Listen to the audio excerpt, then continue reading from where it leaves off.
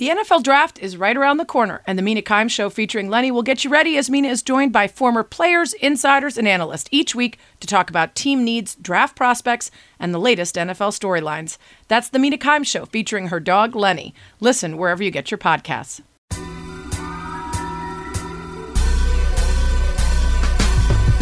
Welcome to That's What She Said with Sarah Spain, a podcast about, well, whatever the hell I want. Actors and musicians, athletes, comedians, neuroscientists, wine experts. If I find somebody interesting, I'm bringing them to you.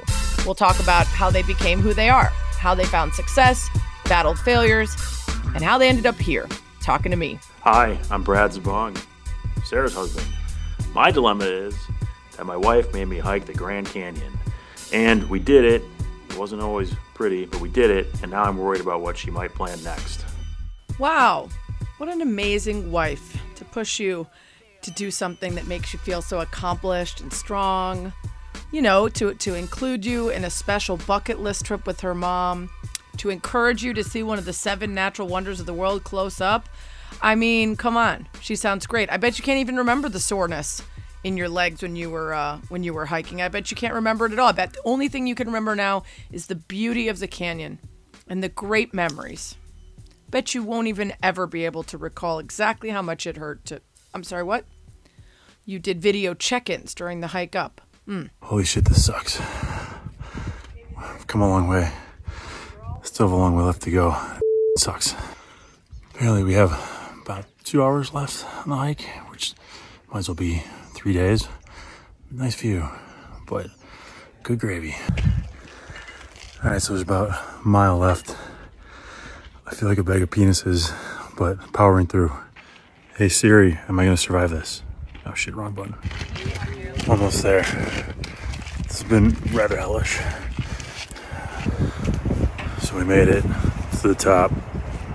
Everything hurts, particularly my calves. A bag of penises. You're a good sport, Brad. As for what I have planned next, we'll see. That's what she said. Hey, welcome to That's What She Said with Sarah Spain. Today's episode is a recap of my amazing Grand Canyon trip with my husband and my mom, a bucket list item for my mom and me. We'd been thinking about it for about 15 plus years. We finally booked and trained for it and completed it. And I'm super excited. I've got 2 guests on today to add some color to the story. I've got our guide, Jeremy, and Randall, who's the husband of the super nice couple that were in our little small 6-person hiking group. And they're going to share stories of great adventure, grave injury, and high risk. We're talking scorpion bites, helicopter rescues, motorcycle accidents with missing fingers, trailside emergency IV drips. Yeah. Good stuff, but I've gotten ahead of myself. Let's go back to the beginning. So after winning the lottery for a spot at Phantom Ranch, it's this really small, impossible to book hotel at the bottom of the Grand Canyon. My mom, my husband, and I hadn't even really started prepping for it yet when we saw our reservation get canceled due to COVID in 2021. And so we considered sort of putting off the trip, continuing to try to win the hotel lottery again. But I was starting to get worried as I'm getting older and my many injuries are getting worse. My mom's getting older. So I asked for some advice on Twitter. And shout out to this guy, Greg Brubaker. He suggested that we could use 4 Seasons guides with a Phantom Ranch attachment that they would already have gotten in a lottery. There was no hotel availability, but we did see that there was an option to do a 3-day trip down with camping. 2 nights at Bright Angel Campground next to Phantom Ranch. And thankfully, my 70-year-old mom was down for a couple nights in a sleeping bag. And my husband, Brad, who's not really a fan of camping or hiking for that matter, begrudgingly agreed as well. So we booked back in December, and my mom's first prep was she felled a tree branch at our house in Michigan, stripped the bark, and then whittled it into a walking stick that she actually had to ship out to the Grand Canyon. She couldn't carry it on or back in his luggage, which was really cute. More importantly than the whittling, we had 3 months to get in shape for this super strenuous hike, nearly 5,000 feet down on a really steep 7+ mile trail, and then nearly 5,000 back up on a slightly longer and slightly less steep trail going up. And you got to know all this stuff. You got to layer up because it gets hotter as you go down. actually usually like 5.5 degrees or so with every 1,000 feet lost in elevation. So you got too much on when you're going down and not enough to take off. You can get super hot. You can run out of water. You can have terrible blisters. There's a lot of things that can go wrong. Now, I'll just set this up by saying, for some folks, it's really not a big deal. In fact, my science teacher took me and a small group of us in 7th grade, and we went down and up in one day. Like, legit. That is not recommended, though. It is really not recommended. There's over 300 helicopter rescues every year, plus a bunch more serious incidents that are avoided only with intervention from guides and rangers and others who step up when they see someone who's in distress or might be headed for that. Just in the month of September 2021 alone, I found that rangers responded to 216 hiker assists, 51 search and rescue incidents, and 37 helicopter medical evacuations in the Inner Canyon. So things can be simple and easy for some people, but there is plenty that can go wrong. In fact, we were driving out from Phoenix up toward the canyon, and my husband's mom messaged him a story about a woman who had just died the day before in the canyon. So not really the info we were looking for right before our trip started, but a good reminder to be very careful. And honestly, while I can sort of shrug and point to people who make it look really easy, I think it's something to be proud of. In our little ragtag group, we had a 70-year-old badass mom. We had Brad, who's cardio-hating, barely training, lanky-ass dude. And then me, middle-aged wash-up with a torn Achilles and a midget calf, 2 bulging back discs, a herniated neck disc, a wonky shoulder, totally screwed up kinetic chain. We made it down, and we made it back up without incident. So we are very proud of ourselves. And I have to say, like, it's not the kind of trip where in the moment every second is bliss, right? It's not laying by a pool while someone brings you fruity drinks. It's a different kind of achievement. There's something very special about assigning yourself a challenge, getting nervous about it, training for it, prepping for it, and then feeling the pride of completing it. And there were certainly plenty of folks that humbled us, like the ones that were running down the canyon, but plenty who reminded us that we were very grateful that we trained and prepped for the occasion, and very grateful to have a guide with us. And you'll hear about at least one of those people that made us kind of do the old proverbial phew when we were down there. When I talked to my guide Jeremy, you'll hear that story. But first, you're going to get to meet Randall. One half of Randall and Joyce, the Madison, Wisconsin couple who made the trek with us. He is quite a character. His stories are wild, so be prepared. And don't forget to stick around after Randall and Jeremy for some updates from our DO crew. I got to figure out what my next DO crew assignment for myself is, too, now that I'm all done with this one. All right, here's Randall. That's what she said. I'm Randall Simon. My friends call me Randall. A lot of people call me Randy. I'm 69 years old. I was born in 1953, and I'm from a family of 12 kids. I have 7 sisters and 4 brothers. I graduated from high school in 71. I considered myself a little bit of an athletic guy. I played football, and we won the league that champs as a senior, and at track I was a state qualifier in the high hurdles. And after high school, I played slow pitch softball. I played men's touch football, which ends up to be basically tackle football Right. for 3 to 4 years. I took 7 stitches in my chin in a fight in a touch football game. And a side note of that is I played with 2 Vietnam vets that were medics, and they wanted to give me the stitches on the sideline. Oh boy, that checks out. Luckily, I had a sister there that refused the service from them, but broke a hand in slow pitch softball. And I played winter slow pitch softball for some years. And actually, Poynette, Wisconsin had a world winter slow pitch tournament, which one year we placed 3rd. And I played enough years there and had a good enough batting average. I was a pitcher, and I'm in the World Slow Pitch Softball Hall of Fame. Nice. So how about that? So you're an athlete of all kinds. You've been active forever. At what point did you and your wife Joyce hatch up the idea we're going to do this Grand Canyon hike all the way down and up? Oh, I would say it's only been a couple of years, or maybe less. It was just something that I had on my mind. I never really spoke much about it to her. We've been working out, physically, going to gyms for some years, and just thought that it was something that we could get done. And when I mentioned it, she was all in.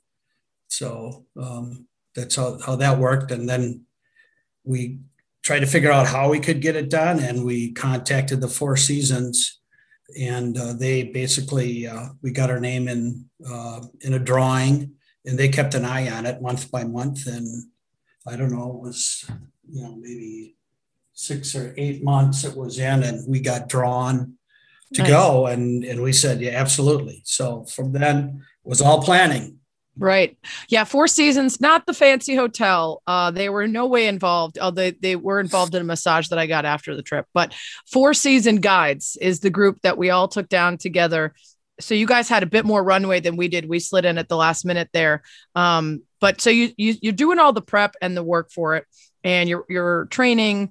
You're both in your 60s. So, it's, going to take a little bit of extra training to make sure you're ready to go. It's about 7+ miles straight down over about 5,000 feet elevation, camping at the bottom, and then 4,800 or so back up across 9.5 miles. So it's more than the average person could do without putting in some work. But you, Randy, had a couple extra things that might have slowed you down or potentially would have prevented you from signing up in the first place. I think it would prevent most normal human beings, but you're a wild man, and you have no shortage of stories about various injuries, including a couple tips of fingers lost in a motorcycle race on ice. Is that the correct? Well, actually that one was a hill climb. Okay. So I flipped the motorcycle backwards, and it fell on top of me, and the engine was going really fast, and two of my tips of my fingers went through the chain and sprocket in the back, and just clipped them off. So the ice race was a separate incident. Were there any serious injuries that resulted from that? No, that was just you emerged unscathed for once. Yes. Okay. So tell us it's really a triad of things that were mitigating factors and deep risks for you to complete this Grand Canyon trip. Well, when I was probably in 75, I did tear my ACL in my right knee. How'd you do that? Yeah, it was in a backyard softball game with some nephews that I had. Okay. And back in the day, they would tear you pretty good open. And they had the opportunity to either try to rehab it or have it fixed. And I decided to rehab it. Well, I did. And the doctor told me back then that I would come back to see him when my knee bent backwards the other way. And that did cross my mind going down the Grand Canyon on which way my knee was gonna bend. So you had it fixed, but it was in the 70s. So it wasn't the way ACLs can be repaired now. It's sort of a mess in there. Yeah, they never did fix it. Oh, I chose not to have it fixed. You chose not to get it at all. Oh, right. Goodness. So I just rehabbed it. So your ACL is not attached. It's gone. Yeah. Okay, good. So no ACL on the right leg. You're right. Tell us about the left. Well, the left, it was probably, I had a few drinks. It was at a niece's birthday party, and I could always do the jump splits until I was 55 years old. That evening, for some reason, I had to do that again. And how would you fit the jump splits in on a polka band, Sarah? Oh boy. I've never tried that combination. I've done a lot of splits at a lot of parties and weddings. Brad was really keen on me hearing this story from you so that he could use it as a warning for me to prevent future splits, but I have not done the splits to a polka band. Oh yeah. I instantly sobered up, and it was time to go home. Oh no. But unfortunately, the doctor, I don't want to say misdiagnosis, didn't diagnose that it had happened.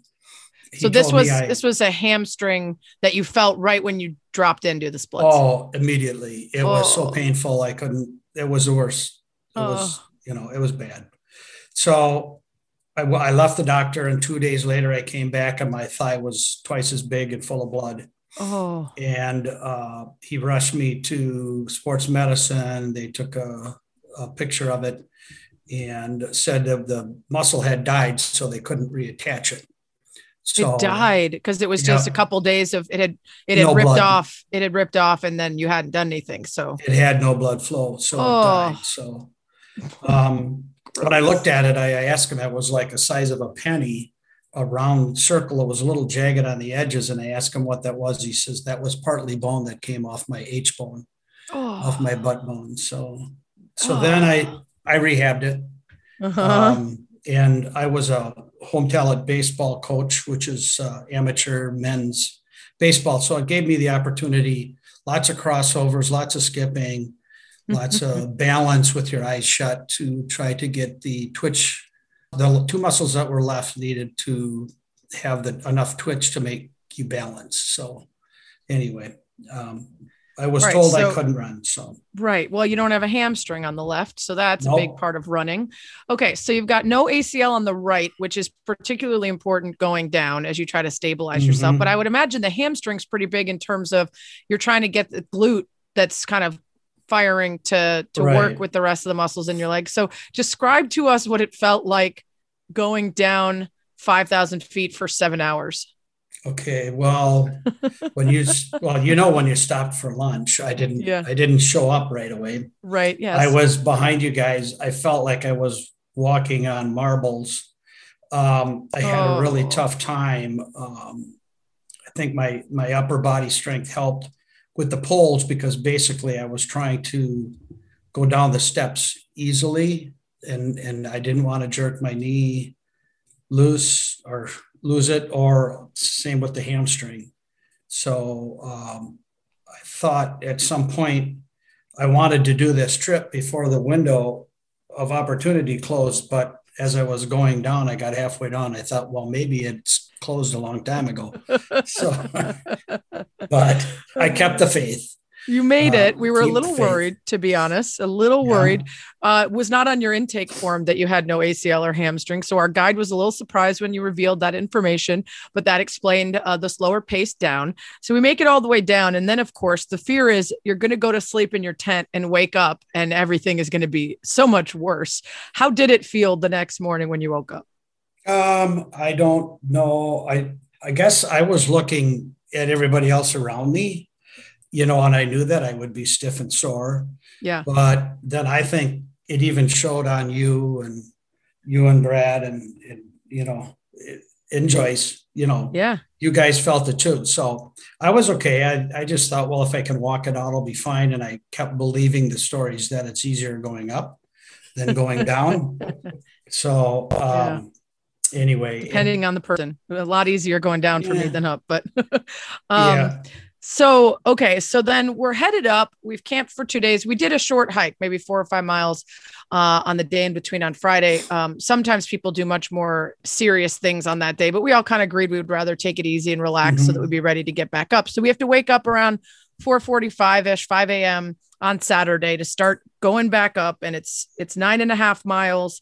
And it's really a lot of elevation, especially at the end. So you decide midway up that part of the hike to reveal the third aspect of your situation. So go ahead and tell us that part. What's that? The AFib and the irregular heartbeat, just a small, tiny thing that may or may not be a complete catastrophic event halfway up a mountain. Yeah, I'm on blood thinner and I do have AFib. My AFib did bother me going down. Really? Yes. Unfortunately, going out, my heart rate was okay. So that helped me get through that. So part of my problem going down was the AFib had kicked in, and I want to say that I had 165 heart rate with the AFib going, but that's part of it is the quiver that's happening in the valve. So anyway, it's hard to get oxygen and so on. Yeah. Yeah. So tell people who aren't familiar exactly what AFib is. It's a message that gets sent from your brain that makes valve quiver. There's a couple different types. Mine does go away. I don't need to. Some people have to have a shock to get their heart rhythm back in. Mine does go in and out. So I'm lucky that way. So that's you can just feel it when it's not right. Yeah, I know. And I can't. When I exercise, I do exercise through it. And I do. It doesn't scare you? That would scare the hell out of me. Well, it's happened for some time. So I'm like in a functional integrated training where I lift weights and so on. Yeah. And I don't really feel dizzy, with my head down and so on. Right. But anyway, they didn't ask You're if crazy. I had AFib either. So right. You're crazy because I mean, of all places you don't want to be dizzy or potentially have a wrong step. A side of a giant canyon is a good spot to make sure that you're well aware of your surroundings and not potentially collapsing. I hugged the wall. Yeah. Uh-huh. You're crazy. Okay. Yeah. So you get to the top. It's the first 4.5 miles is not so bad. It's only 1,800 feet. So a lot of it's even or a slight incline, but then you get to, and by the way, 1,800 feet for an average person going hiking, that's still a lot. That's a lot of upward climb. But then over the last 5 miles, it's the rest of the 4,000 feet. So it's very steep. When you got to the top, how are you feeling? That was also your 69th birthday. So you celebrated by punishing yourself with an 8-hour hike or whatever it was. How were you feeling? I was feeling fine. Yeah. It was, I think the trudge to the car was the toughest part. Right. After you thought, hey, I made it, but I'm not there yet. But yeah, it was a long pull. And I think you and I had talked earlier that day that basically the energy level for me was what I struggled with. It wasn't like my knees hurt, my hips hurt or anything. It was just basically, man, this thing just tired legs. It's a long time. Yeah. Oh yeah. It just kicked my butt. Yeah. So tell us about the birthday celebration. I believe it involved a roast chicken. Oh yeah. Well, we stopped and they got a roasted chicken and I don't remember ice cream sandwich. Oh, and an ice cream sandwich. Yeah. So, did you get wine? Is that Joyce over there? Like Joyce chiming Joyce. in. Nice. Yeah. It's Joyce. Yeah. She was really happy. It was like, we devoured that chicken and then we passed out. The ice cream sandwich was clutch. You gave us the idea. So we, of course, followed suit. We pulled up at the grocery store as you were leaving, and we went in and immediately housed some ice cream sandwiches as well. We bought a bottle of rosé and went and watched the sunset and went to dinner, but we were almost falling asleep at dinner. We were like ready for bed. All right. So what's next on the list? Because I know you're not stopping now. I'm sure you've got some other terrifying thing that you've got set to do. At this point, we don't, but we're going to get around the states a little more. We have that planning, but I think I won't be fearful of any hikes that we have to do. But I'll come up with something and then I'll let you know. Okay, great. We're going to go. What we're going to do. Will Joyce get to chime in on whether she fears for your life, or does she always just have to kind of hop along for the ride? Well, I don't know. She said she was worried about me, but I would think. But halfway down, when they said it was lunchtime, she just left me. So she did. She did. Yeah. She started hauling ass for that sandwich. She likes to eat. Yeah. Well, I have to say, I mean, my mom is perfectly healthy. She doesn't have any of those things. And I was still worried just because you just never know when someone's 70 and it's a cliff and the wind blows or they trip. So I'm just, it's incredible that you did all it with all that. That's wild. She did also. I was so impressed with your mother. But she kicked our butt going up the hill and down. She's a superhero. Well, Randall, it was so great to meet you guys. It was so fun to share the experience with you. And I'm glad we didn't know about the AFib until the very end. So we didn't have to worry as much as you and Joyce had to for the whole trip. I don't worry about it. Like I told you. All right. If I tip over, then I guess that's it. So you went out. What it is. You went out doing something good. That's right. Well, happy birthday, and do let us know next time you plan something crazy so we can hear about what body parts you lose. Okay, thank you. Yeah, nice talking to you, Sarah. Look, Bumble knows you're exhausted by dating. All the must not take yourself too seriously and 6'1" since that matters. And what do I even say other than hey? Well, that's why they're introducing an all-new Bumble, with exciting features to make compatibility easier, starting the chat better, and dating safer. They've changed, so you don't have to. Download the new Bumble now. When you need mealtime inspiration, it's worth shopping Kroger, where you'll find over 30,000 mouth-watering choices that excite your inner foodie. And no matter what tasty choice you make, you'll enjoy our everyday low prices, plus extra ways to save, like digital coupons worth over $600 each week. You can also save up to $1 off per gallon at the pump with fuel points. More savings and more inspiring flavors make shopping Kroger worth it every time. Kroger, fresh for everyone. Fuel restrictions apply. Okay, so that guy with the death wish, plus his lovely wife Joyce, and then our ragtag crew of my mom, my husband, and I, we were all basically the responsibility of our 4-season guide, Jeremy Williams, for the 3-day trip. And Brad was delighted to discover within minutes of setting off down the trail that Jeremy talks as much as I do. My mom said later, Brad turned to her and said, well, Sarah has a new friend. So we talked about everything from music to politics, Grand Canyon history, some of his wildest stories from all of his years as a guide. And as I was talking to him on the trip, I knew he needed to come on and share some of them, everything from animal encounters to medical emergencies. So here's my chat with Jeremy. That's what she said. Excited to bring in the man that kept us alive and prevented us from not eating enough salt, not drinking enough water, falling off the side of a cliff, walking too fast, walking too slow, getting eaten by an elk or a squirrel. He was the man in charge of everything. Jeremy, tell everyone how long you've been at this whole 4-season guides gig. So I've been working for 4-season guides since 2009.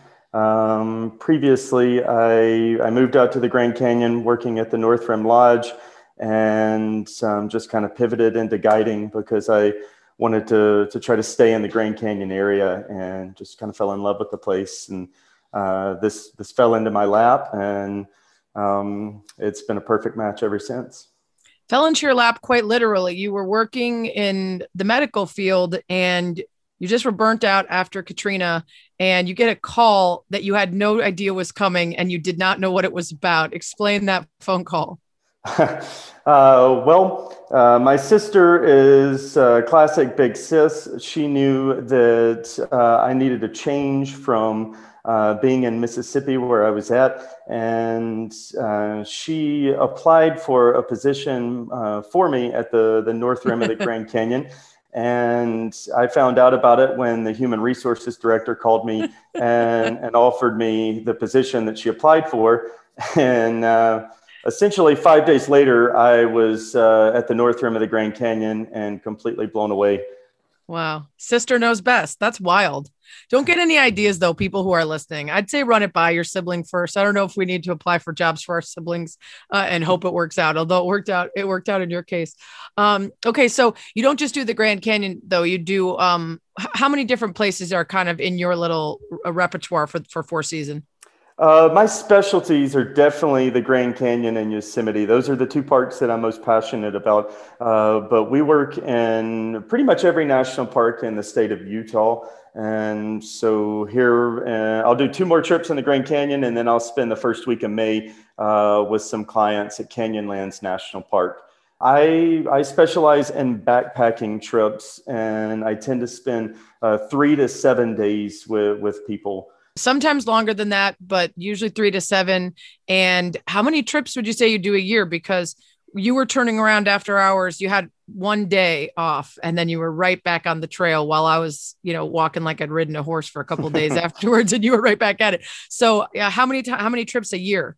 It's on average, I do about 30 to 40 trips a year. It depends. I'm shooting to get about 150 to 170 days in the backcountry. Wow. And so it really depends on how long the trips are that I'm doing with people. But since I'm more into the backpacking side of things, my trips can be, everything I have coming up is 5 days. Got it. And you don't have to train anymore, right? Because you're just working all the time and that just keeps you in good enough shape.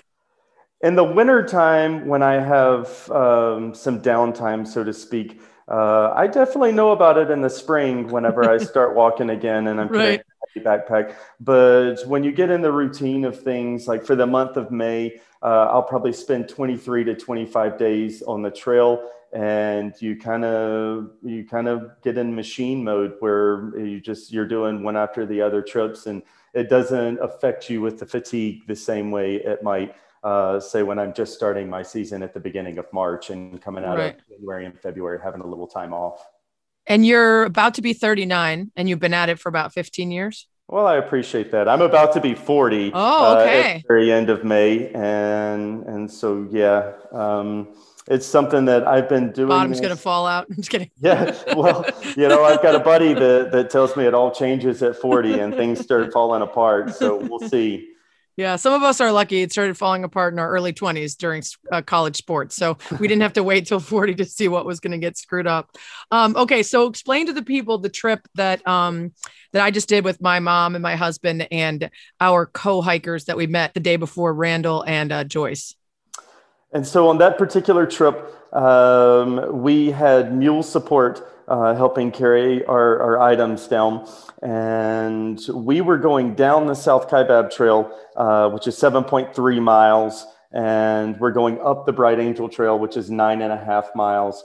And it's something that typically on a trip like that, I allot a 1 hour per mile for each mile that we're on the trail. And it comes out to be about 40 or 45 minutes for that. And we spent both nights at a very historic spot in the Grand Canyon known as Phantom Ranch. And it's a very special spot that's hitting its 100th anniversary this year, and designed by an architect named Mary Jane Coulter. And it's just a really, really special spot. The place where we were hiking is unique because it's the third largest fault line in the Grand Canyon. And if you were hiking from one rim to the other, you would follow that fault line the entire way across. And it's a really unique spot that less than 1% of people that come to the Grand Canyon have the opportunity to go down there. And so it actually, it's quite unique that you made it down there. A lot of people only spend about an hour and 40 minutes at the Grand Canyon. That's the average time spent at the Grand Canyon anyway. Yeah, hanging out at the rim and maybe doing a short hike down. I was blown away when I saw that stat that it was, 0.8% or whatever in the most recent calculations that actually get all the way to the bottom. Now, Phantom Ranch is cool because you can only get the t-shirt there if you make it all the way down. You could send postcards that go up via mule and they're stamped and they say sent via mule from the bottom of the Grand Canyon. But it's also special because it's impossible to get a spot there. And so we didn't get one. We had one that was wiped out by COVID. And so we did the camping route. So the campsite we were at, Bright Angel Campground, is right next to Phantom Ranch. And we went to a program there. And the woman, Slim was her name, said what's also cool about it is that very same spot at the bottom of the canyon, people have been living there for 4,000 years. That's correct.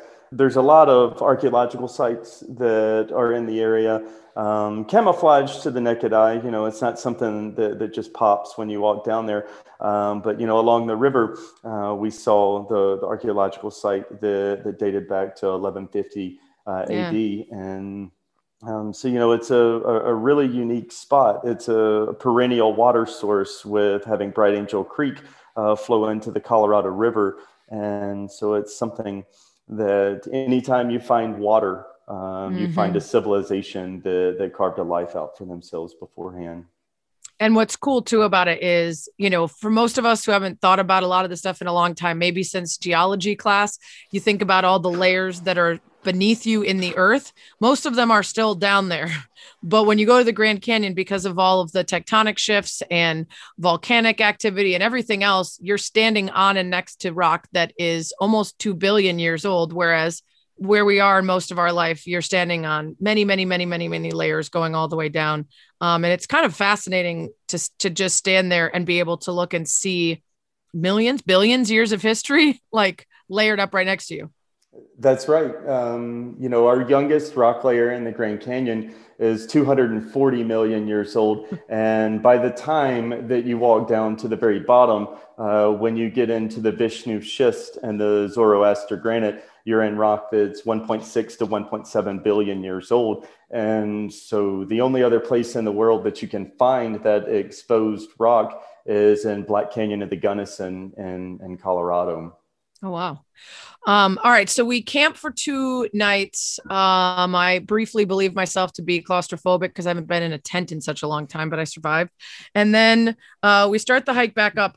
Tell me about having to get up so early and get started. And have you had a situation where you had to learn that was the only way to do it? Did you ever start too late and find the sun was going down as you're nearing the top, or it got too hot? Was that a trial by error for you, or were enough guides that had let you know, like, you got to wake up at the crack? Well, it's something that, you train with other guides for quite some time before you lead trips on your own. And, you learn little tricks of the trade, and you only make the mistake once of sleeping in. Right. And so it's something that, if you were coming in the heat of summer, we had very pleasant weather on our trip. But if you were going to be coming in the end of May or the 1st of June, those are really hot times. And so it could be that you wake up at 3 to have the group on the trail at 5. That way you can be into your next camp by lunch. That way you're keeping people out of the heat of the day. And then, you have a siesta in the afternoon, and you're always making sure that you do trips next to a water source as well. Right. And so that's one of the elements that can kind of get you in the Grand Canyon. The next couple of trips that I'm going to be doing, I'm going to very primitive areas that the trip is known as a Deer Creek Loop. And so it's a 5-day trip, but on night 1 and night 4, there are no water sources. And so it's something that's very unique. It tends to kind of freak people out when I'm like, hey, I'm going to walk down this canyon for about 20 minutes, and I'm going to go grab 20 liters of water for us. And, I should be back within the hour, but, if I'm not, just walk down that canyon if you need something. And they're like, wait a minute, you're going down this canyon that has, it's completely dry and it's 100 degrees outside. And you're telling me you're going to come back with 20 liters of water. And, it's just something that you learn where potholes are at that retain snow melt. And so they'll keep water for certain periods of time. That's crazy. You did have an instance once where you were busy trying to treat water for the people you were hiking with and forgot to put the tablets in your own. That is correct. And that one is a bit recent. Actually, it happened in March of this year. And that was a very unique trip because, one, I got Giardia about 10 or 12 days after the trip. But I woke up on the second morning of that trip to a scorpion stinging me in my left ear at 5 a.m. Same trip. And so that was my first trip of the season. So I really started out with a bang this year. So the scorpion bit you in the ear. You said you weren't completely blind, but you were seeing spots for a couple hours.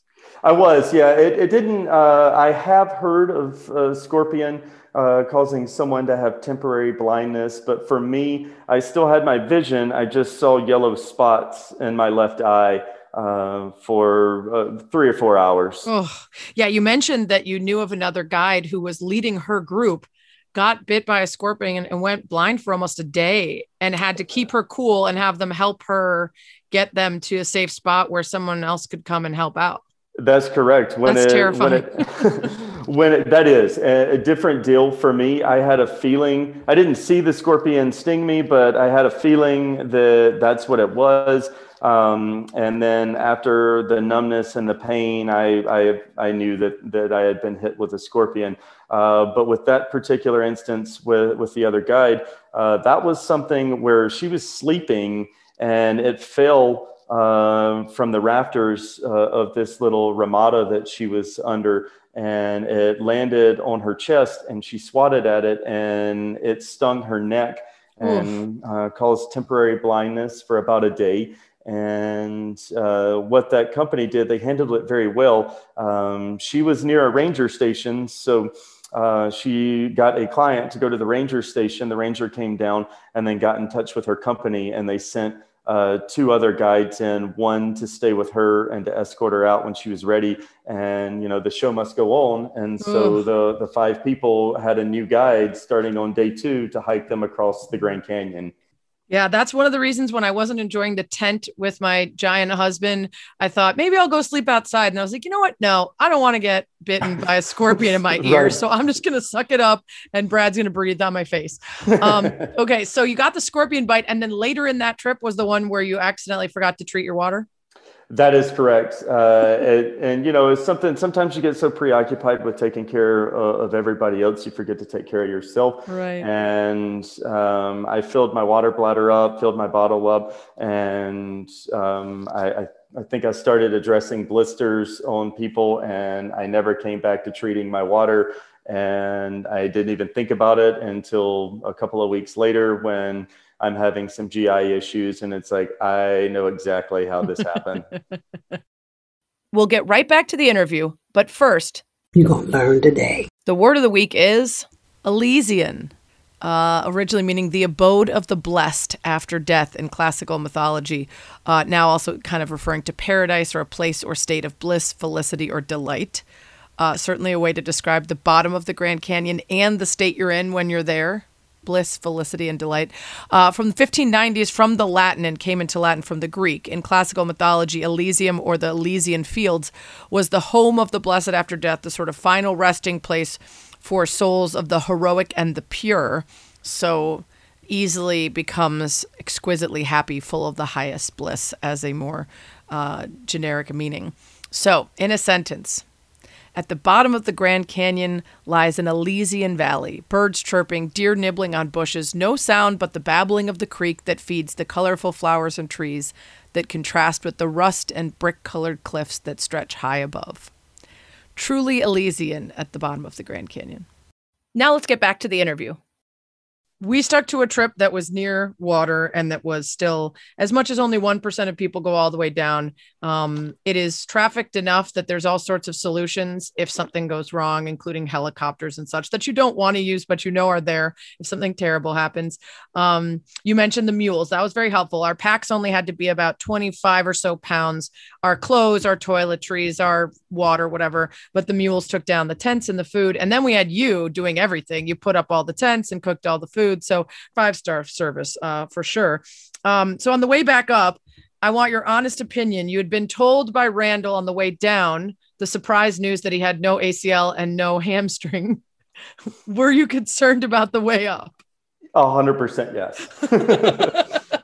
Yes. You know, I always have someone's medical forms. Any information that you give to the company, they give me a trip folder, and I have medical forms. Because if there's ever an incident, then I want to be able to make a soap note on the back of your medical form and then pass it over to the medical crew that's going to come in and assist with whatever situation that may be. And, you know, he was talking on the way down, and, you know, we're committed. At the point that I found out about this, like, he's going down. Like, that's just the way it is. And so, you know, we stopped for lunch, and I get the medical form out, and I'm like, there is nothing on here that's talking about an ACL or a hamstring or a heart condition. Well, that one didn't come up till the way up. You saved that one for last. Yeah. Right when you didn't think you could get another curveball, there you go. He actually, they did great. I was, you know, they were very pleasant to be around. And so that makes it a lot easier. You know, sometimes you can take a different approach and look at it like, wow, you weren't forthcoming with the truth, and you can be a little resentful with that. But when somebody has the desire and the want to do the trip, then, you know, they were probably scared that the company would say no and taking them down. And he's already a part of the trip. And so you got to keep your head in the right spot. And they ended up doing great. And so I feel like it was a much better experience on the way up than the way down. Yeah. And thankfully he believed that it would be better on the way up, as many have said. Oh, it's harder going down. I did not find it hard going down because you know, the way up is the cardio and the knees and everything in a different way than the way down. But thankfully it worked out for him. But we were on the way up when he mentioned the irregular heartbeat and the AFib. What was your reaction to that? You know, that's a whole different kind of scary, where, you know, with the ACL and the hamstring, you know, you can push through that. But when it comes to a heart condition, that's the real deal. And so I think that we found out about that somewhere around the halfway point. Right. And so that was just something where you don't want to get them to redline, stay comfortable, go slow, methodical pacing with how you're walking people. And that's really the key with any group going out. And so it wasn't a big deal because we only had 5 or so miles left. And so you just got to kind of keep it at a good RPM. Well, that's a good transition for some other times that you've been taking a group down and either they failed to release everything on the report or they just didn't quite ready themselves. Let's talk about the 12-hour trip down. Tell us about that one. That was a very memorable trip because, a lot of times with the places that I'm going, people will underestimate the terrain, in particular the Grand Canyon. People underestimate the Grand Canyon and they overestimate their ability. And during COVID, you guys only write it about 13 times on every piece of information. All caps, strenuous. All caps, do the training. All caps, this is very serious. And somehow people still just, I got it. Well, it's something that, you see this with males in particularly because men, don't say. We like to lie to ourselves. We like to think that we're still in the same shape we were in high school and college. But, when you've been an accountant for 30 years, you're just not in the same form as you were in college. And this was kind of that scenario on this trip where I had someone that, he signed up in the heart of COVID. He started out with a bang, exercising and training for the trip. And then, life kind of got in the way, so to speak, and the training stopped, but the trip was still coming. And, it's a bucket list thing for a lot of my clientele. And, he owned it. He told me straight up, hey, I started out training for this and it just tapered off and I haven't done anything the last 4 months and here we are. And a sedentary job where he was sitting a lot. So that didn't help. Yeah, that is correct. Yeah. And so it was something that by the time that I realized the circumstances, kind of the magnitude of the situation, it was too late. You get to a point where it's easier to go down than it is to turn around and come back out in one day. And so we were past the halfway point, and so we had to go at that point. We just had to get down to the bottom.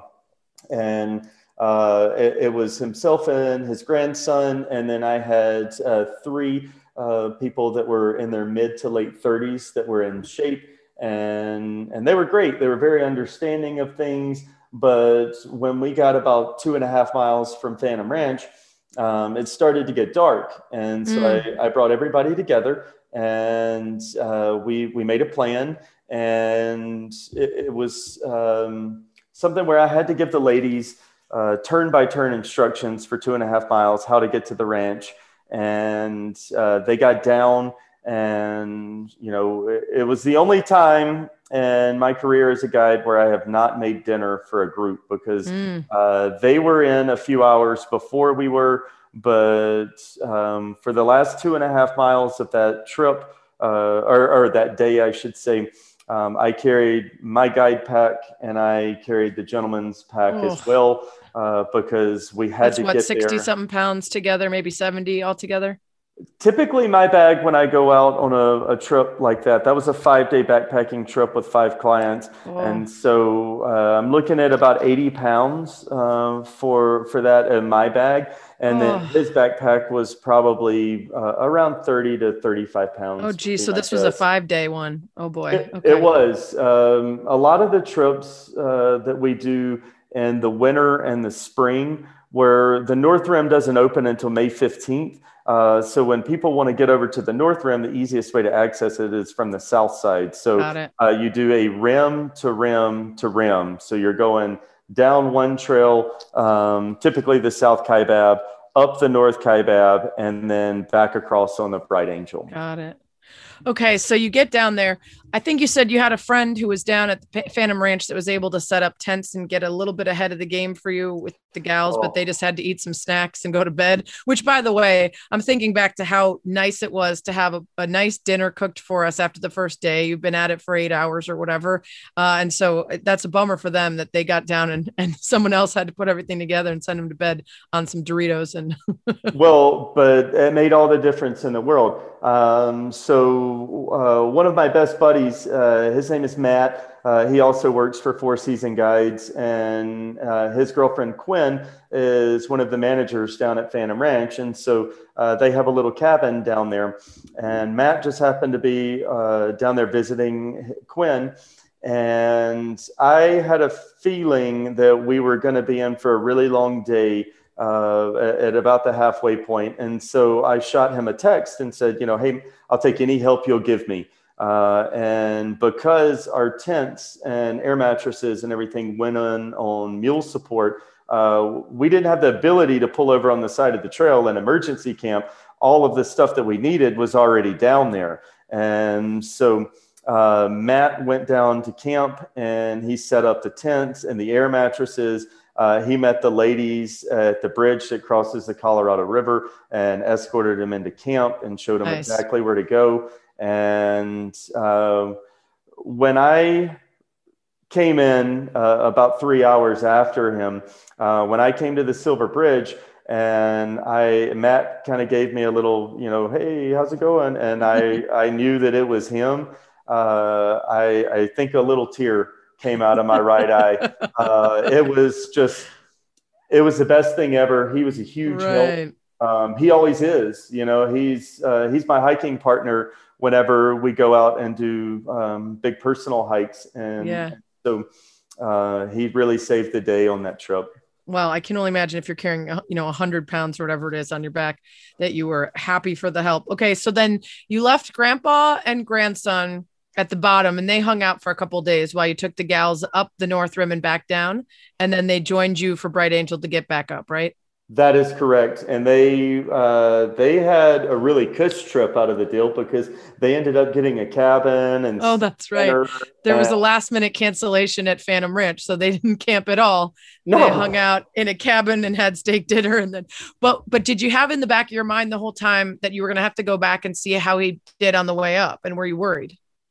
I was concerned. I actually, anytime that we do a trip, the company that I work for, we always have someone on call. And so, whether I have cell service, which is rare, or whether I have to get in touch with someone through my Garmin GPS device, there's always a lifeline that I can call for help. And so I called for the reinforcements thinking like, okay, somebody can come in and help carry the weight of his bag. And he did surprisingly well when we were walking out. Your reinforcement was like, why did you call me? Do you need me? Actually, yes, he was. He met us at the halfway point, and we were there at a very reasonable time. Even though it was winter and we didn't need to be starting at the crack of dawn, I felt that we needed the extra time on the trail. So when I met Scott at the halfway point, and it's 10 a.m., he's like, "Hey, what's going on here?" And he didn't realize the difficulty that I had on the front end of things. And so it was something where I'm like, we got this. He's good to go. I've just watched a caterpillar become a butterfly. Like we're fine. And so he hiked out and it ended up being just fine. Feels like maybe the lesson for the older folks is that the way down might be harder because of joints and body parts as opposed to the going up. I'm surprised. It typically is. Well, look at it like this. Regardless of whether you're a flatlander, you live at sea level, or whether you live in a mountainous area, most people train for the uphill. There's no way to train for the downhill. And, on our particular trip, the South Kaibab trailhead is at 7,240 feet in elevation, and you're walking down to Phantom Ranch that is at 2,400 feet in elevation. And so it's an incredible, just, perpetual downhill. And So the downhill tends to get people, and the uphill is more of the cardio. And so it's easier for people to train on a Stairmaster or like I tell my dad when he comes out to do trips, he's coming from Mississippi. And so there's not a lot of elevation there. He lives at 400 feet above sea level. So when he goes to train, he goes to the high school football stadium and walks up and down the steps of the football stadium with his backpack on. And that's how he gets ready for it. Yeah. So you make it back up with grandpa and grandson. They skip a little bit in the middle, but they get to the top. We had a situation on ours where we saw someone at the bottom who was limping around by the campsite for 2 days. And you kind of pulled him aside to let him know that if he needed to take a helicopter out, it might be for the best. I don't know if you ever found out if he took it. Did you hear from anybody if they had taken him out that day? I did not, but it's kind of like this, and in my line of work, no news is good news. And so by not hearing anything, I know that he got out okay, one way or the other. I have a feeling that he probably was airlifted out of the canyon. His feet were definitely, he had a lot of blisters. And he had a medical condition that I feel like probably limited his ability, as well as getting back to what I just said, he underestimated the terrain and overestimated his ability and wanted to go do that trip with his brother. And, it ended up where he started out on a 5-day trip where he was walking from the South Rim to the North Rim and back to the South. And instead he walked down to Phantom Ranch and spent 3 days. And I think, got flown out from there. Let's talk about the doctors that you traveled with that inadvertently ended up helping someone other than themselves with the extra goodies that they packed. One of the probably most memorable clients, made the top 10 list because it's very rare you take someone out that's in their 80s. And this gentleman in particular was a retired cardiologist. He found out that you could do a rim to rim by his river guide that he had in the early 1960s. And, oh my gosh. So he found out from his river guide that you could walk from one side to the other. And it was something that he always wanted to do. And tried to get the permit and it just never worked out. And so here it is. At 83, he lined it up with the company, and we had the pleasure of taking him across. Very unique gentleman. His family was incredible. He had 2 daughters that were wildlife biologists in Colorado, and so they were schooling me and the plants of the Grand Canyon, giving me Latin names of things that don't bloom. And, and then his grandson was a professional rock climber, and that's who carried all of his items. He did it with a day pack, and his grandson carried his items for him. That's nice. And his son was a cardiologist as well. And I had no idea that his son was carrying 2 500 milliliter salt drips with him. And we were 4.5 miles into a 23.5 mile walk, and we come across a 15-year-old and his mother, and the 15-year-old is in distress, heat related. And the kid needed salt. Long story short, he needed salt, and he couldn't hold anything down food wise, which is pretty standard when you're struggling like that. And I know you mentioned that a lot of people, they know they're supposed to drink a lot of water, but if you don't put enough salt in, the water can't get absorbed, and then you can actually die from pretty dangerous situation. You can actually drink too much water. A lot of people don't realize that, but you can get something called hyponatremia, where you flood the system with water and you don't want to eat anything. Your salts get out of whack, and it can be deadly. And that's kind of one of the weird desert things that you see in the backcountry. And that's what we had going on. And so we needed to get some salt in the system of this kid. really quickly. And, I start pulling the, different items out that I feel like that maybe he could eat.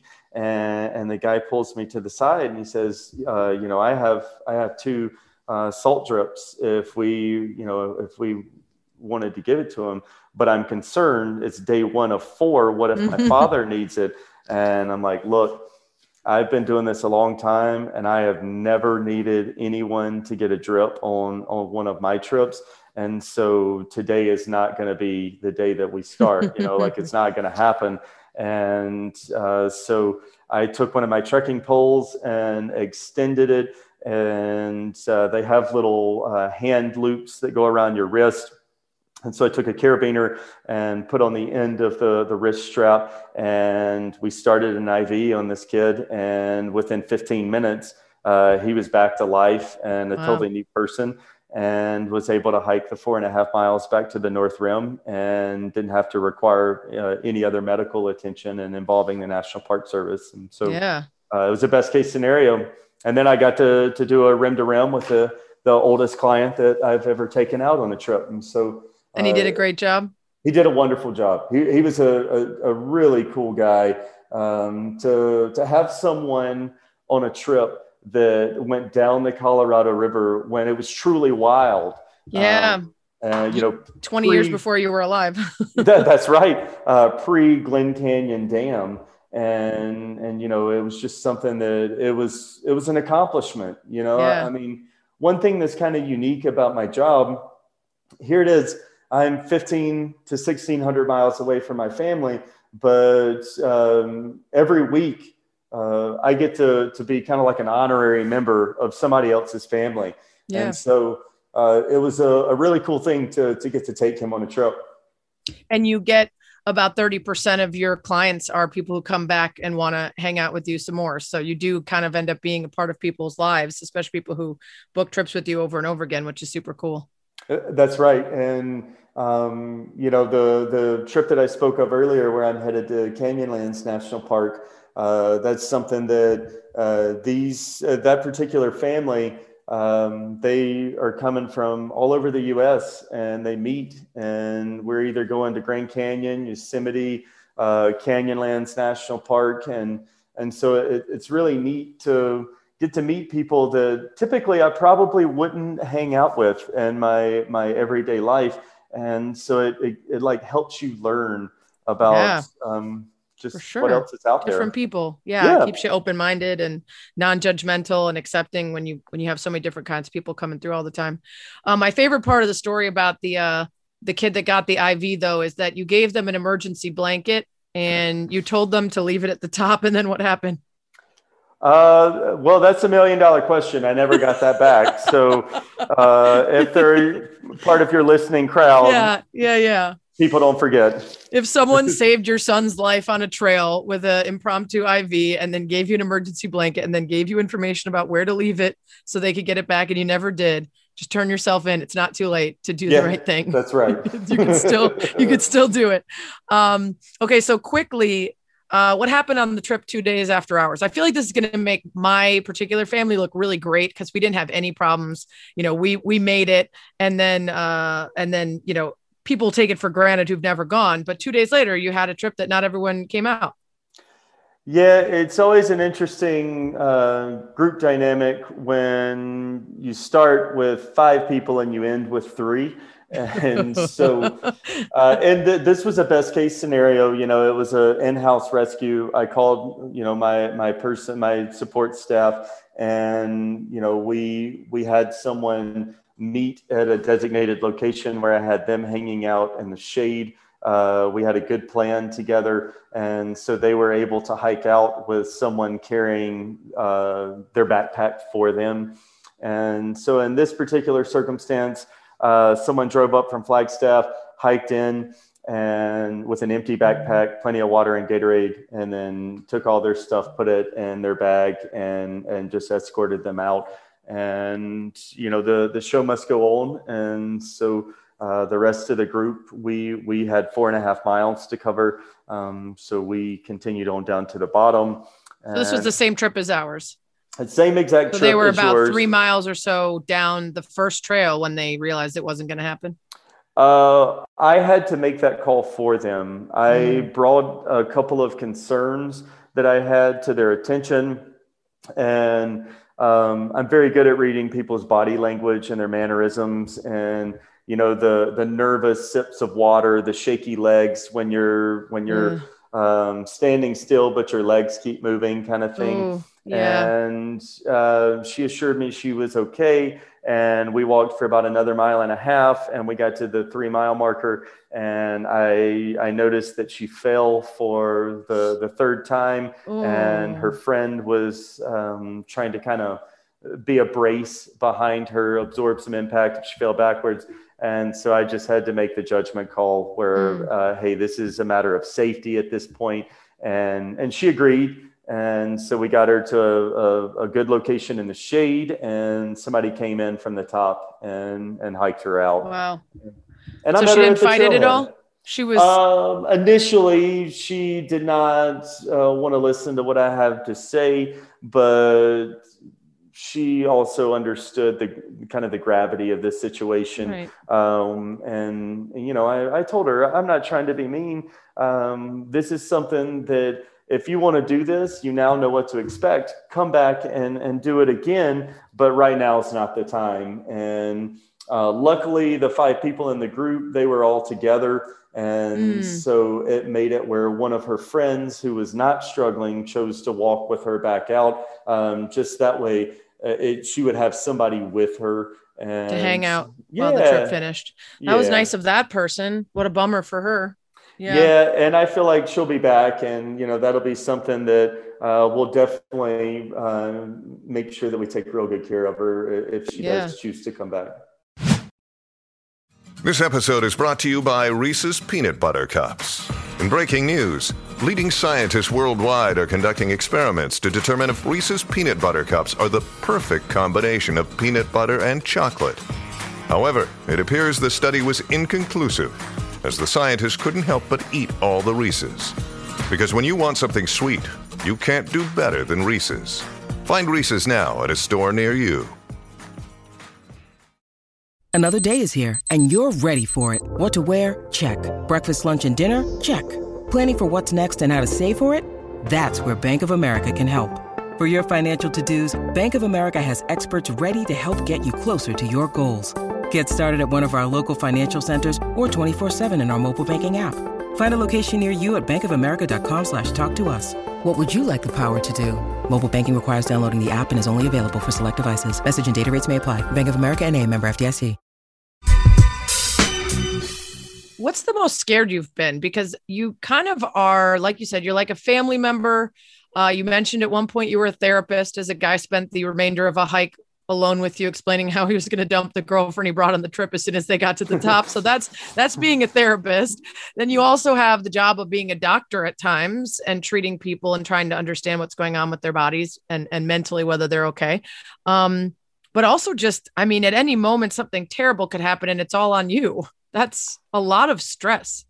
It can be, especially when when it's someone that you care about, and you have a relationship with, that adds that extra degree to it, that extra variable. And so, my scariest moment that I've ever had as a backcountry guide happened with a client that I've probably done a solid 15 trips with.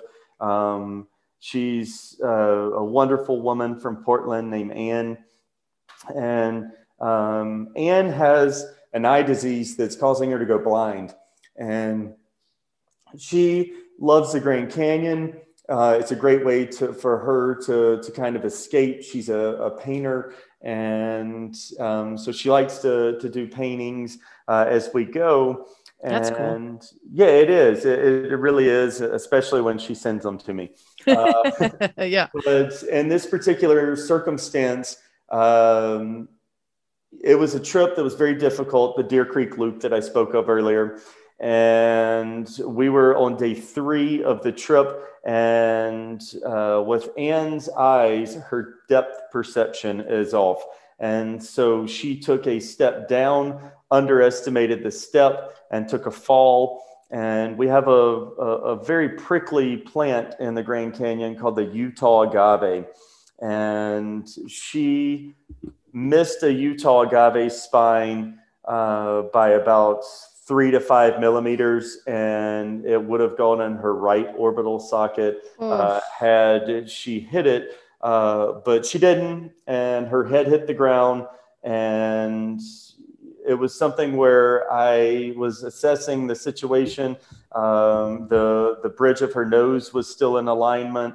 And, the main thing I was dealing with was a lot of bleeding. It was a very hot day, so you bleed more when it's hot. Ugh. And so we were addressing that. We were only half a mile from camp, so we get her into camp. And, I still thought that there was a possibility of a concussion. I woke her up every hour on the hour that evening, and no bruising under the eyes, no raccoon eyes or anything. And then I let her sleep in the morning. She's typically an early riser because she loves her coffee. And when she stepped out of the tent, she had raccoon eyes. She looked like she'd just been in a boxing match. And so I knew that she had possibly had a broken nose, and there just wasn't airway restriction. And so she was able to breathe just fine, but it's still an automatic evac at that point. And doing a head-to-toe assessment on her, I noticed that she had discoloration behind her ears, which is a tell sign of intracranial pressure going up, which there's nothing I can do to relieve that on the trail. That's above the scope of practice for me. And so I made the call for a helicopter, and the National Park Service was there in record time. They extracted her. And it was actually quite funny. Towards the end, they made her more comfortable for the flight. But Anne is a smaller woman, and to get on the helicopter, they put you in a flight suit that are unisex, one size fits all. So when you're 5'2", 5'3", 120 pounds, it was gigantic on her, and it was green. And because it was green, it reminded her of Christmas. So she started singing a Christmas song. And it was something where we left on a high note, because I knew that I was giving her to people that could get her to the definitive medical care and take good care of her. But when she's singing and smiling, that you've left them in the right way. Meanwhile, the helicopter people are like, wow, she really hit her head. She's just singing Christmas songs. It's not Christmas, lady. Yep, it was August. Yeah. Okay, we're running out of time. So I need you to tell the story of this trip that you and your friend Matt that you mentioned, who does your personal fun hikes for fun, what you're trying to achieve, and probably the biggest hiccup that you've had while trying to make that great feat accomplished. Well, what we're trying to do is walk the length of the Grand Canyon. And as of right now, there's only about 33 people that have walked it from east to west, doing a traverse across it. And Matt and I, we were doing a particular section of the canyon where it's known as the Butte Fault Route. And you don't do it all at once. You're doing this all in chunks. We're doing it in chunks. We have the desire to do it in one clean push, but it's hard to dedicate 55 to 60 days in order to do it. So realistically, the handful of people that have done it, they do it in sections in order to put it together. And so this particular section, I believe it was about 80 miles, most of which is off trail. You take the Nankoweap Trail down, which is about 12 miles on a path. And then your map and compass moving in a general direction, following a fault system that runs east to west. Wow. And so I was on the last day of this trip, December 2nd. I know this because it was Matt's birthday. Mm-hmm. And I stepped on a pretty good sized boulder in Vishnu Creek. And the sand on the underside of the boulder that was holding it to the wall gave way, And as I lifted my left foot up and stepped down into the creek, the rock rolled forward and it broke my calcaneus and my fourth metatarsal bone on my left foot. And this was a day that there was some weather that came in early morning and we had high winds. And so I walked on it for a little while. Matt pulled me to the side and said, hey, this is why we have emergency services. And I knew that it wasn't something that the helicopter could fly. And I knew with my previous background in radiology that I had one big push ahead of me. And once I stopped moving, that my foot was going to swell to the point that I wouldn't be able to walk. And so long story short, we walked for 18 miles from the time of the incident until we got to Phantom Ranch. And 9 of those miles were on trail. The other 9 were off trail. And it was quite the experience. He never left my side. And that just is kind of a testament to him, because December 2nd is Matt's birthday.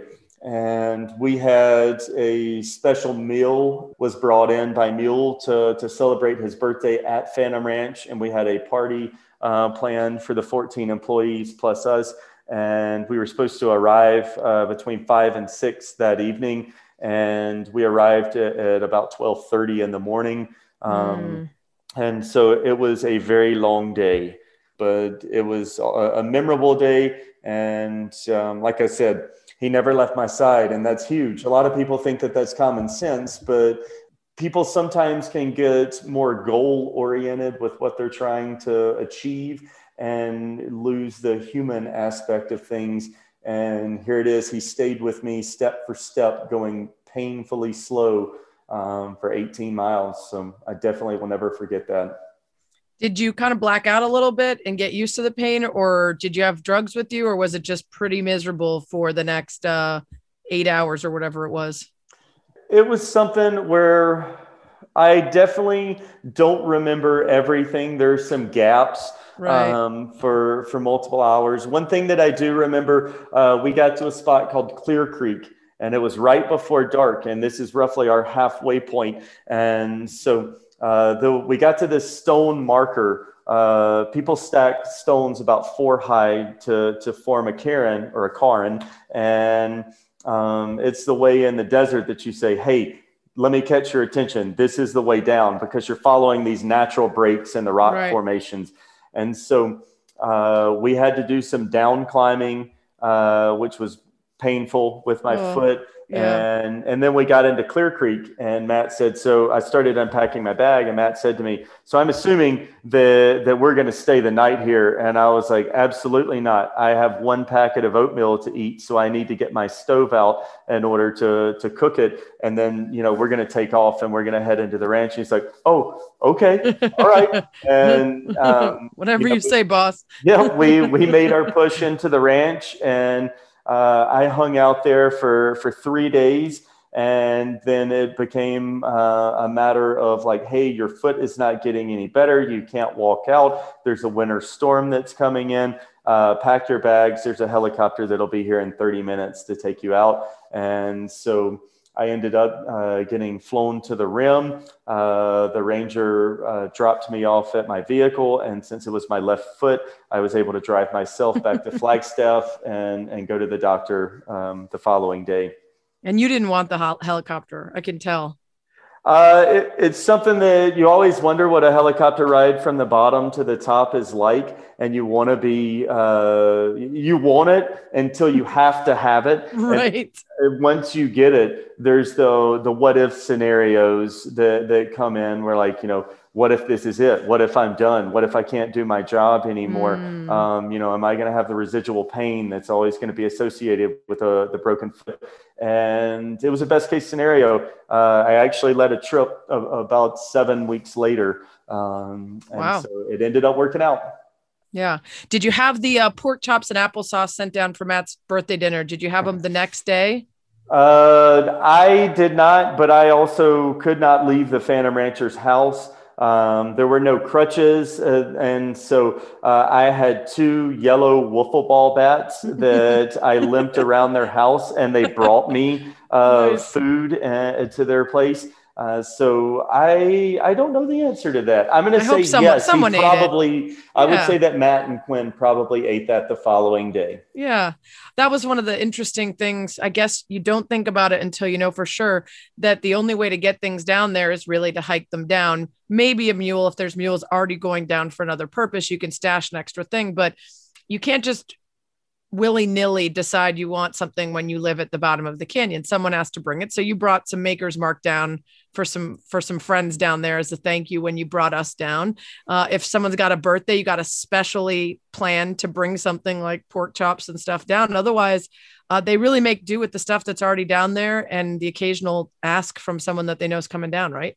That's right. I mean, it's something that everything is well organized. And so there are 12 mules a day that take supplies in and out of the Grand Canyon. And so, you talked about how you can mail postcards from there. It's the most primitive mail route in the US. And so, all your trash, recycling, mail, any food, the steak dinner is a big thing to have down at Phantom Ranch when you line it up far enough in advance. And so all the steaks, the salad, everything that goes down to the ranch is brought in by a mule, and the same for taking it out. The only way that they would not use mules is if it's too heavy. So like right now they're doing some construction down at Phantom Ranch, and they brought in a Chinook to a helicopter in order to bring in some heavy equipment for digging. And, everything is by mules. It's wild. It's old school way of doing it. Well, and everybody who works there climbs down and back up at the end of whatever guide thing they're doing, or if they're done with a couple months shift or whatever, they hike on up out of there. And I mean, they have, it's as normal of a 9-to-5 job as you can get for being at the bottom of the Grand Canyon. Typically they work 10 days on, 4 days off. And so whenever they get done with their shift, a lot of times they try to plan it where on their Friday they're done at lunch so they can hike out to the rim. And then, they're going to Prescott or Flagstaff or Phoenix, wherever they live outside of the Grand Canyon. That's wild. Well, we had a blast, and we were so grateful that we ended up booking with Four Seasons and not just doing it ourselves. It made it a whole lot easier to not have to buy all the gear and know all the things ourselves, and to have your guidance. So we all made it down and back up in one piece. Surprisingly much less sore than we thought. I have a shin splint, which there's really nothing I could have done about that one. That was the one body part that didn't come in already injured is the one that left injured. So that's, go figure. But the old lady and Brad, of course, are doing great. So that's good.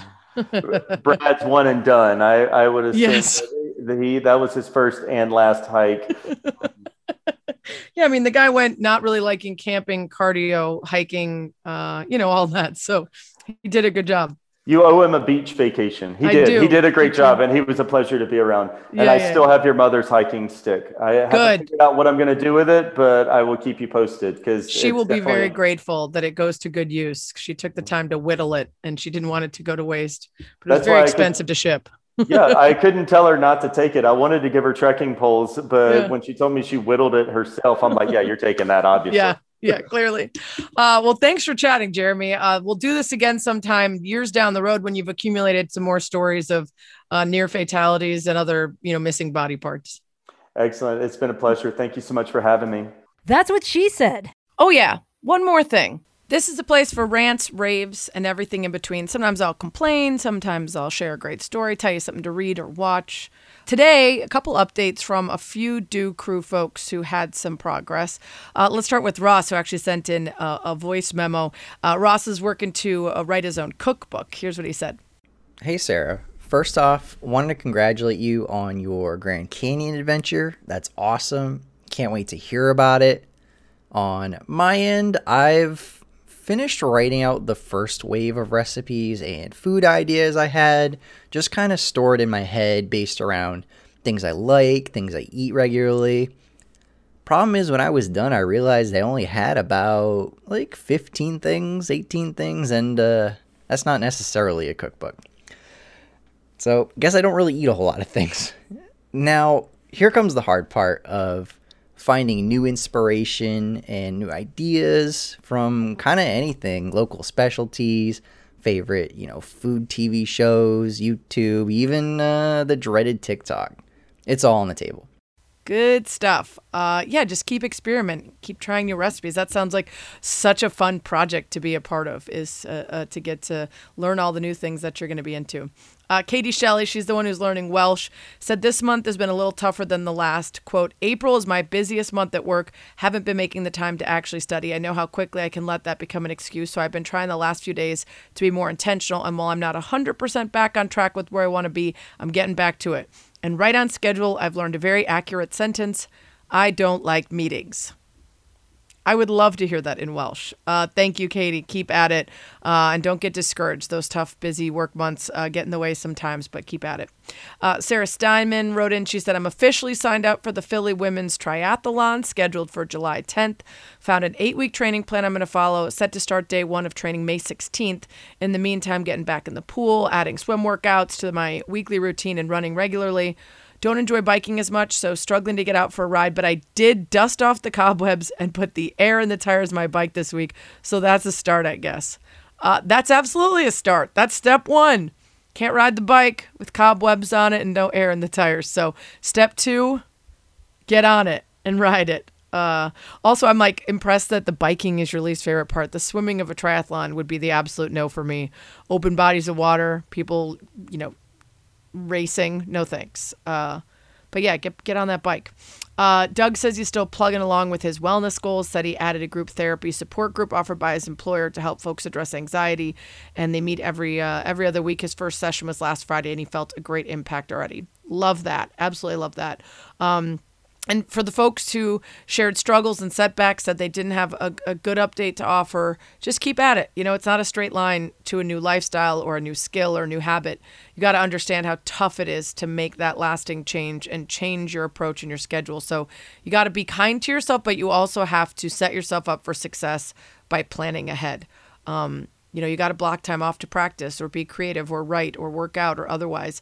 Life is always going to find a way to eat everything up and take over your day unless you make that effort in advance. So stick with it.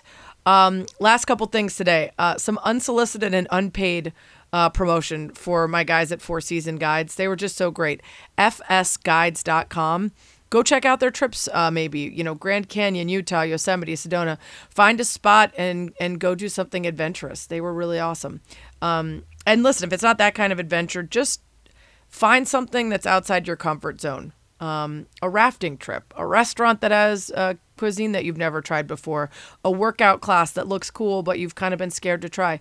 Just go for it. That new perspective, that new experience will be well worth it for you. And as I've talked about on this pod before, we do settle into things that we're proficient at as we get older, and we resist learning new things. We resist being uncomfortable. We resist being novices.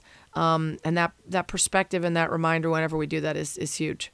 So you can always tweet me at Sarah Spain. Give me guest suggestions. Give me a dilemma, whatever. And you should always go to the iTunes or podcast app, subscribe, follow. That's What She Said with Sarah Spain. Rate it 5 stars, please, and give me a nice review. It's really important. And maybe your review will get read on the next pod.